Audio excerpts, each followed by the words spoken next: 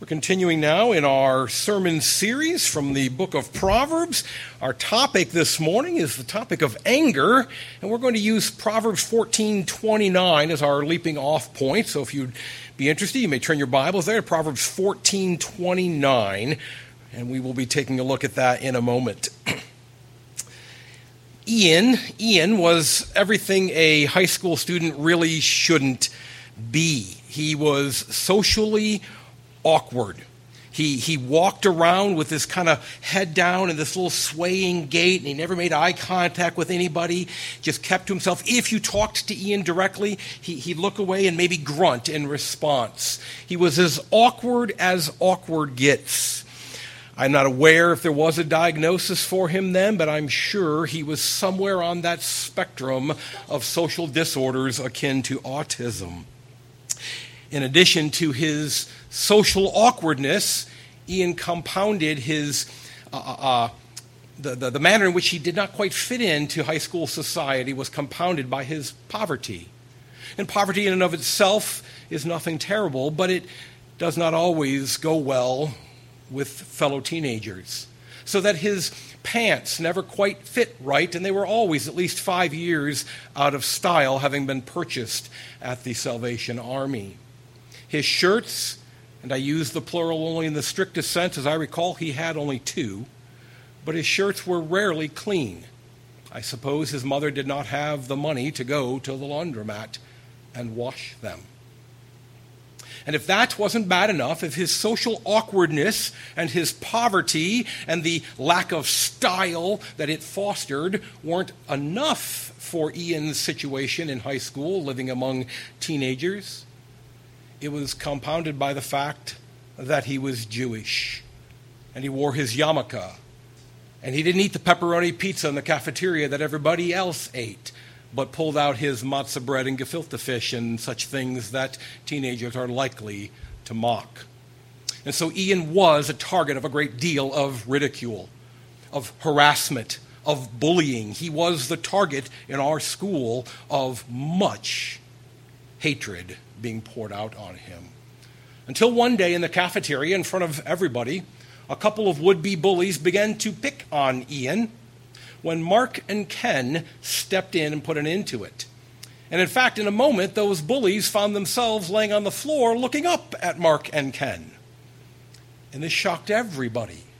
You see, Mark and Ken were not known for their anger. They were not known for reacting in violent ways. And in fact, they were known for all the opposite things. They were themselves something of a couple of geeks, straight-A students. Both of them the head of their individual section in the marching band.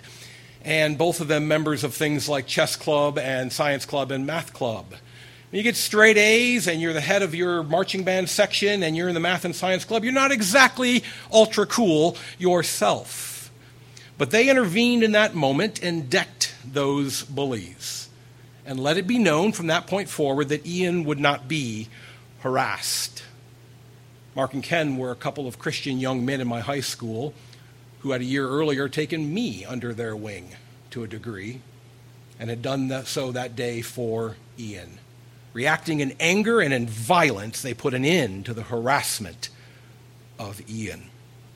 3 weeks ago, I was at the General Assembly, and some of the discussion there at the General Assembly got very intense. It got even heated over some of the topics. And one of my fellow presbyters went to the microphone, and he was speaking to an issue with a great deal of passion, bordering on anger. And I would argue that his anger was justified, that what he was speaking for and about is something that ought to anger us. It was justified anger. And yet, the moderator of our General Assembly twice stopped him, interrupted him, and warned him that he must speak in dispassionate terms, in dispassionate tones, that kind of emotion had no place on the floor of our General Assembly. So the anger of the two teenagers, two young Christian men, somehow we know they did the right thing standing up for Ian. But the anger of that pastor at the General Assembly, though I would argue he was justified in why he was angry, it was ruled to be out of place. And by the way, our moderator was right to rule that out of place. So when is anger okay? When is it good? When does anger have a place in our lives? And when is anger unwise, unwarranted, and to be avoided? We need wisdom to guide us, to know when anger is appropriate and when it is not. And we saw last week that the book of Proverbs is all about that wisdom. The book of Proverbs is all about the skill necessary to navigate this life and to do it well. God has given us our emotions, and one of those emotions is anger. So how does it fit into our lives? How do we handle this attribute from God rightly? How do we live wisely when it comes to anger? Page 13 of the bulletin lists a couple of dozen proverbs that address anger in one way or another, to one degree or another, for one purpose or another. And I would encourage you to look through all of those. We will reference many of them in this sermon. But Proverbs 14:29 is going to be our leaping off point for this sermon. Whoever is slow to anger has great understanding, but he who has a hasty temper exalts folly. Let's pray. God, as we seek your wisdom to live rightly these lives that you have granted us, we want to handle our emotions rightly. We want to handle our anger wisely.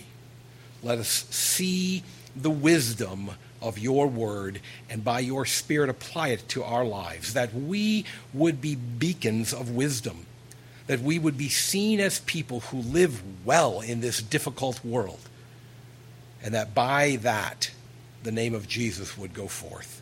We pray this in his name. Amen. Whoever is slow to anger has great understanding, our verse tells us. So we have to ask ourselves, what is anger? What is it that we are to be slow toward? The outline there on page 13 of the bulletin, that is the first point we're going to address. What is anger? And this is fun. I frequently will make reference to the original languages of the Bible and some of the nuances of the words, and this is a fun one, because the original Hebrew word behind this literally means nose. It literally means nose. How is that connected to anger? How do they go from your nose to a translation of anger? And by the way, all the translations have it as anger. None of them have the word nose there. It's not like the translators of this version got it wrong and all the others have said, well, it really is nose there. It isn't. It's anger. So what's going on? We'll come back around to that in a moment. First, let's look at some other aspects of anger. If I ask you to define anger, my guess is you're going to struggle more than you realize. You're going to say, well, okay, anger is, it's being angry. And you're like, well, you can't use a word to define itself, can you? And you're like, well, okay, you're right, Pastor. So it's when you're mad. So when you're insane, when you've lost your mind? Well, no, not that kind of mad. It's mad. It's like anger. You're making me angry, asking me to define anger. It's something we know what it is. We know it when we see it, but it turns out to be actually fairly tough to define. So I went to some of the so-called experts, some of the supposed experts in our society. Start with a simple, straightforward dictionary.com. Here's their definition. A strong feeling of displeasure and belligerence aroused by a wrong. Okay, a strong feeling. Yeah, most of us know that anger there's a power to that emotion that maybe there isn't to some of the others. A strong feeling of displeasure and belligerence aroused by a wrong. Here's from the American Psychological Association. a group that's supposed to know how to deal with human emotions. Yeah, I'm just going to say that and move on. An emotion characterized by antagonism towards someone or something you feel has deliberately done you wrong. A little nuance there. The first one says that a wrong was done. The second one says that maybe you feel there was a wrong done. I think most of us realize we've gotten angry at times. It turns out no wrong was really done to us. We got angry for no good reason. So that nuance is probably pretty good. An emotion characterized by antagonism towards someone or something you feel has deliberately done you wrong. Psychology Today, the magazine, offers this. Anger is one of the basic human emotions. Anger is related to the fight, flight, or freeze response of the sympathetic nervous system. It prepares humans to fight. And I really thought of all the definitions I came across, that one probably gives us the most value when we go to use it. When we go to think about anger, begin to put it into our place in our lives, that one gives us something to grab a hold of. Anger is that emotion which prepares you to fight. Fear can lead to, if there's a close call on the highway, fear can lead to hitting the brakes and trying to get clear of the situation. Anger leads to stepping on the gas and catching up so you can express your displeasure with that person. If there's a disparaging comment, wisdom says, maybe they didn't mean it that way, but anger says, I'm going to get them for this. It looks for a fight, which brings us back around to the Hebrew word, nose. You see what's going on there is that we've got this sense of what happens when you get ready for a fight. The nostrils flare. You need to suck in more oxygen because that adrenaline begins to pump and you're ready to fight. Whether it's fighting with your fist or with your words, you're ready to go physically. You see, the reason I said that last definition probably is the most useful for us is because I think it also connects most closely to the biblical word. The reason the word for nose is also the word for anger is because of the way it affects us physically. Our nostrils flare. Our face takes on a new look. We can tell just by looking at somebody that they're angry. I'm going to propose this. Anger is a powerful emotional response to a perceived wrong that is inclined toward a fight. Anger is an emotional response to a perceived wrong that is inclined toward a fight. A perceived wrong, it can be accurately perceived or inaccurately perceived. I'm not saying you weren't wronged. You perceived a wrong. You may have perceived it correctly. You may have actually been wronged. Or you may have perceived it incorrectly. There was no harm actually done. And I said inclined to a fight. Not all anger ends in a clash. Not all anger ends in a fight. But it is inclined in that direction. Anger is a powerful emotional response to a perceived wrong that is inclined toward a fight. Anger is the emotional preparation to fight in response to something wrong. So then, why is most anger unwise? It's our second point in our outline. If anger is this emotional response to a wrong, then why can anger itself be wrong? Why is it unwise? Let's look at a few of those supporting texts. They're listed there on page 13, so I'm going to kind of go through these fairly quickly. You can look at them more closely later. Proverbs 12:16 says this, "The vexation of a fool is known at once, but the prudent ignores an insult." Anger gives away what's in your head. The vexation of a fool is known at once, but the prudent ignores it and lets it go. When you get angry at that situation, you are giving away what's going on inside of you to a person who is probably not a friend anyway. There's probably not a close confidant. They probably shouldn't have access to that inner emotional life that you've got, that is yours and belongs to you and God and to your closest friends. The vexation of a fool is known at once, but the prudent ignores an insult. Proverbs 14, 16, and 17. One who is wise is cautious, but a fool is reckless and careless. Now listen to this. A fool is reckless and careless. A man of quick temper acts foolishly. If you take either verse by itself, it doesn't make a lot of sense. But if you take the two together, a fool is reckless and careless. A man of quick temper acts foolishly. Anger is going to lead you to act badly. Even if the anger itself isn't necessarily wrong, anger can lead to rash, imprudent behaviors. Proverbs 15:18. A hot-tempered man stirs up strife, but he who is slow to anger quiets contention. There we see it again. The anger leads to unwise behaviors in the context of the situation. Just as we in the church are called to live in unity and peace with one another, so the same was true of the people of Israel. It's in the Old Testament we find the verse that says this: "Behold how good and pleasant it is when brothers dwell in unity." That's Psalm 133:1. That's in the Old Testament. Anger destroys that unity. It destroys that affection. A hot-tempered man stirs up strife. Anger, given as it is to fight, does not tend to foster unity and peace.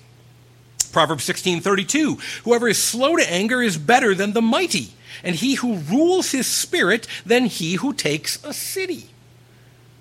Think about that. The proverb is saying basically, if you're in control of your own temperament, if you can keep control of your own anger, you are actually better than the conqueror of a city. Well, how is that?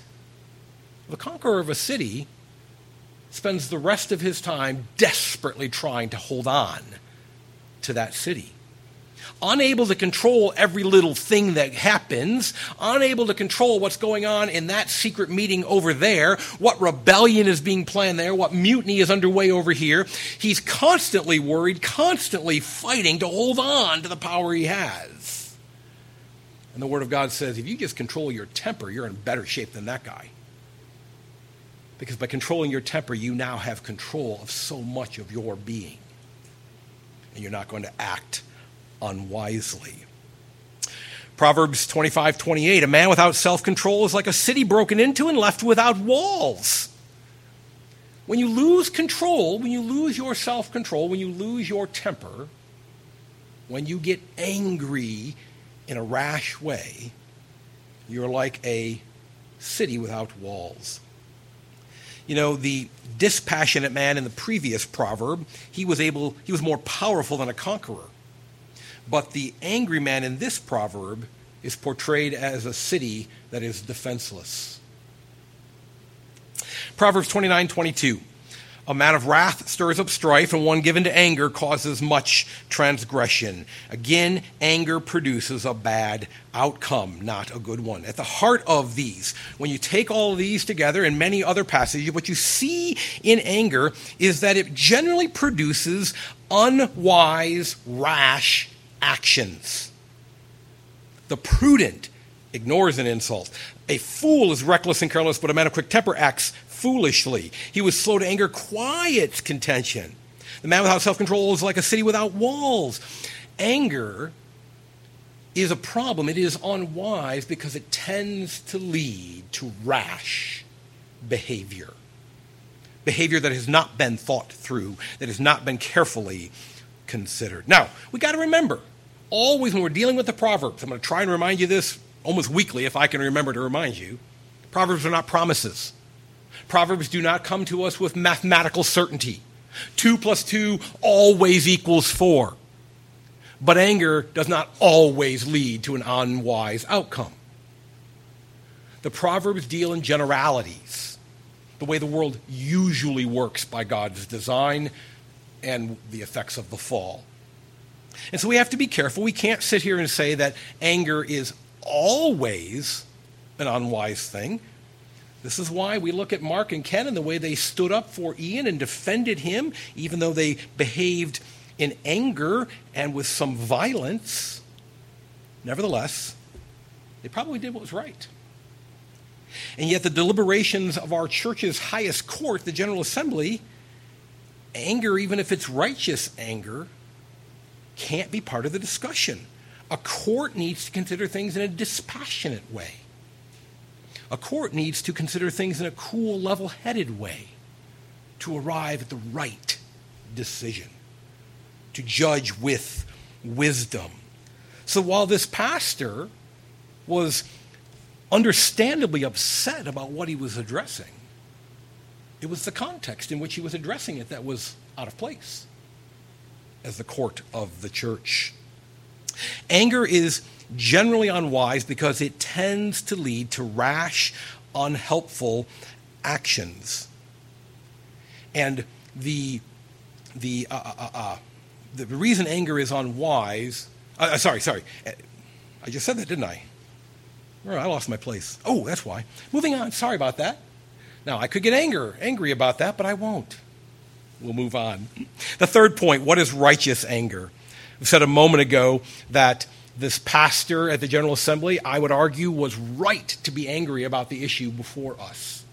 It was the context that was wrong. So what is righteous anger?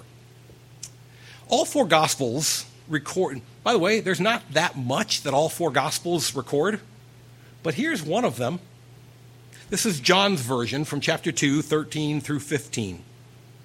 The Passover of the Jews was at hand, and Jesus went up to Jerusalem. In the temple, he found those who were selling oxen and sheep and pigeons, and the money changers sitting there, and making a whip of cords, he drove them all out of the temple with the sheep and oxen, and he poured out the coins and of the money changers and overturned their tables.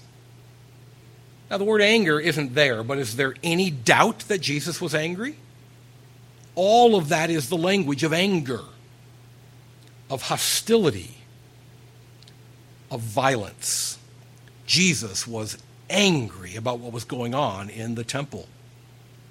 Mark 3, we read this. Again, Jesus, entered the synagogue, and a man was there with a withered hand, and they watched Jesus to see whether he would heal him on the Sabbath so that they might accuse him.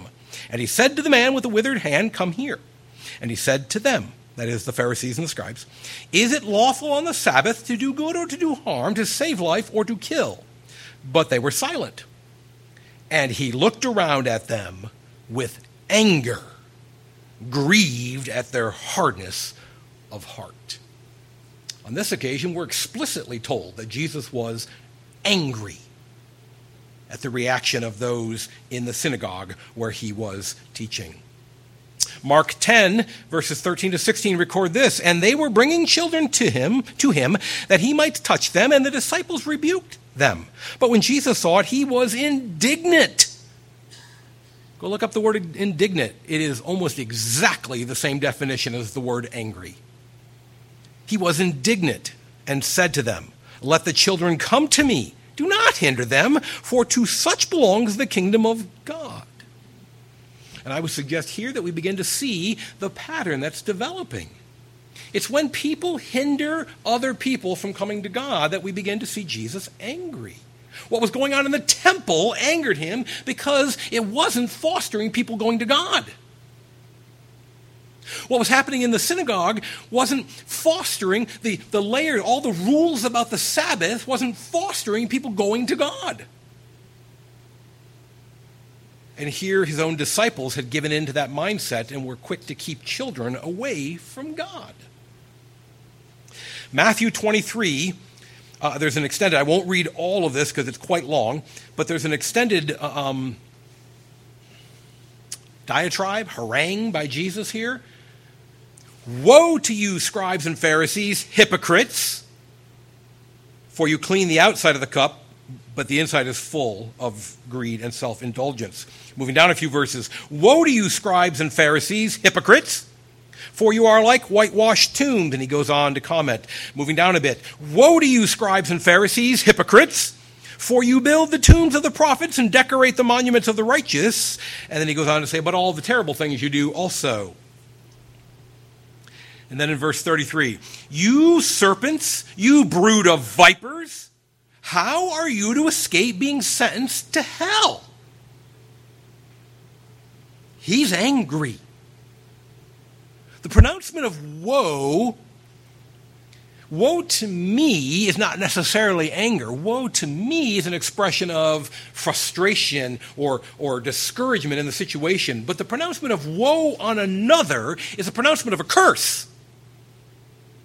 He's angry. Why? Well, if we go back to the top of that passage, to the first verse, we read this. Jesus is angry at the scribes and the Pharisees because, in his words, they tie up heavy burdens, hard to bear, and lay them on people's shoulders, but they themselves are not willing to move them with their finger. Again, they were getting in the way of people coming to God. And then in John 11, I won't read it, I'll just remind you of the story. We have the death of Jesus' friend Lazarus. And a couple of interesting things happen in there. As Jesus comes to the tomb in John 11:35, John records that Jesus wept. Why is Jesus weeping? Is it because, remember, and we know what it isn't. It isn't because he missed Lazarus, because John records that's what all the people who didn't understand, all the Jewish leadership, that's why they assumed he was weeping. John tells us, and they thought it was because, and his point was that's not why it was. He wasn't weeping because he missed Lazarus. He already knew he was going to raise Lazarus. Why is he weeping? He's weeping because of his own anger at the condition under which mankind finds itself. Under the curse of sin. Under the penalty of God. He's not angry at God for that. He knows the justice of God. But nevertheless, he is still angry that people are suffering because of sin. A few verses later, in the same passage, we read that Jesus was deeply moved. What you've got going on there, we all have been at this point. At some point in your life, some of you got to wisdom early on in life, and maybe this hasn't happened since your childhood. But at some point in your life, you have been so angry that it spilled out in tears. Jesus was angry at the condition under which man was living. But he was prepared to do something about it. So righteous anger, then, we might be willing to say, is this. It's an emotional fight response. We said anger was that emotional response preparing us to fight. So righteous anger must be the emotional response preparing us to fight against evil and godlessness. Except that we've got some other illustrations from Jesus' life. Matthew 26. While he was still speaking, Judas came, one of the 12, and with him a great crowd with swords and clubs from the chief priest and the elders of the people. Now the betrayer had given them a sign, saying, "The one I will kiss is the man, seize him." And he came up to Jesus at once and said, "Greetings, Rabbi," and he kissed him. Jesus said to him, "Friend, do what you came to do." Then they came up and laid hands on Jesus and seized him. And behold, one of those who were with Jesus stretched out his hand, drew his sword, and struck the servant of the high priest and cut off his ear. And Jesus said, "Good job, well done." Then Jesus said to him, "Put your sword back into its place, for all who take the sword will perish by the sword. Do you think that I cannot appeal to my Father, and he will at once send more than 12 legions of angels?" Peter, if I were angry about what was happening in this moment, if I wanted violence to stop the wrong being done to me, and it was wrong, I could stop it, Peter. You know, it was Jesus that taught his followers to turn the other cheek. And it was Peter, that sword-pulling disciple, who learned his lesson and later went on and wrote this: "Do not repay evil for evil, or reviling for reviling, but on the contrary, bless. For to this you were called, that you may obtain a blessing." And as we read in our New Testament reading this morning, Paul is quick to tell the Christians in Rome, Christians who were suffering much more wrong than you and I have ever suffered, Christians who were under a great deal more evil than you and I have ever been under. He says to them, do not take vengeance. Do not try to make it right. Do not take it upon yourself to fix the situation. If righteous anger is simply lashing out against sin and evil and wickedness, then Jesus wouldn't have said, don't turn the other cheek. If righteous anger were simply lashing out against that which is wrong, then Paul would not have told the Christians in Rome, leave it to God. He would have said, rise up and take control and fix it. If righteous anger were only about correcting the harm done, then Peter would have said to the persecuted Christians to whom he wrote, stand up for your rights and fix it. Something is going on. Clearly Jesus gets angry. Clearly Jesus intervenes to deal with evil and wickedness. And yet he also teaches us not to at times. So how do we pull this together? And that is our fourth and final point of our outline this morning. What is anger's place in our lives? Well, for starters, I'm going to tell you, as we saw last week, as we're going to see over and over again, so much of the Proverbs, so much of the wisdom of God is handling it in context. It's not a flat statement that applies to every situation. You see, Ken and Mark were right to stand up for Ian. But the anger in our General Assembly, the court of our church, was wrong because of the context. As a general rule, if it's self-serving anger, it's probably wrong. And don't just give it a different name. Remember the wisdom of Shakespeare. A rose by any other name will still smell as sweet. Or let me turn it around. Anger by any other name will still stink. You can call it frustration, but it's probably anger. You can call it impatience, but it's probably anger. You can rename it all you want, but it's probably anger. You probably want to fight over some perceived wrong done to you. But the pattern we see in the scriptures is, as a general rule, the wrong done to you is not where anger is justified.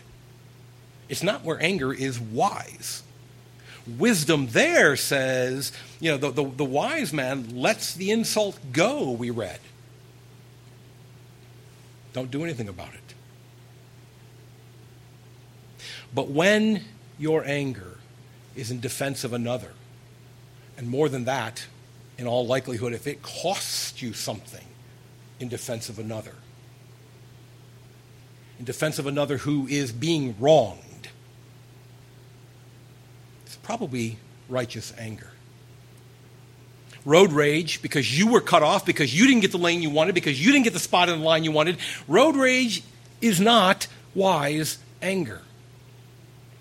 But when you see road rage lead to a collision,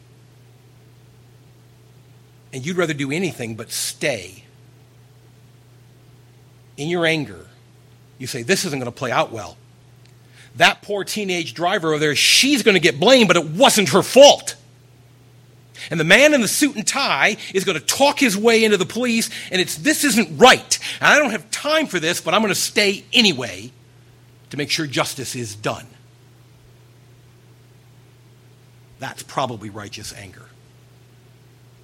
I'm going to make sure she doesn't get blamed for an accident that wasn't her fault. I saw it.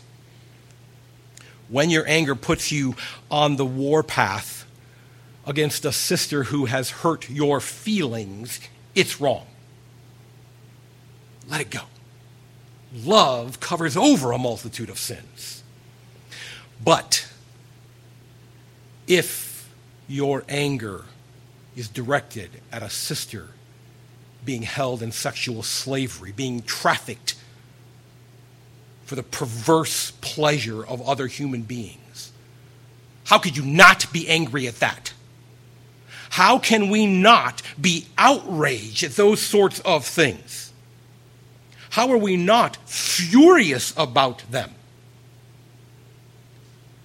And we have to recognize the problem with anger, this is why anger has to be under our control, not controlling us.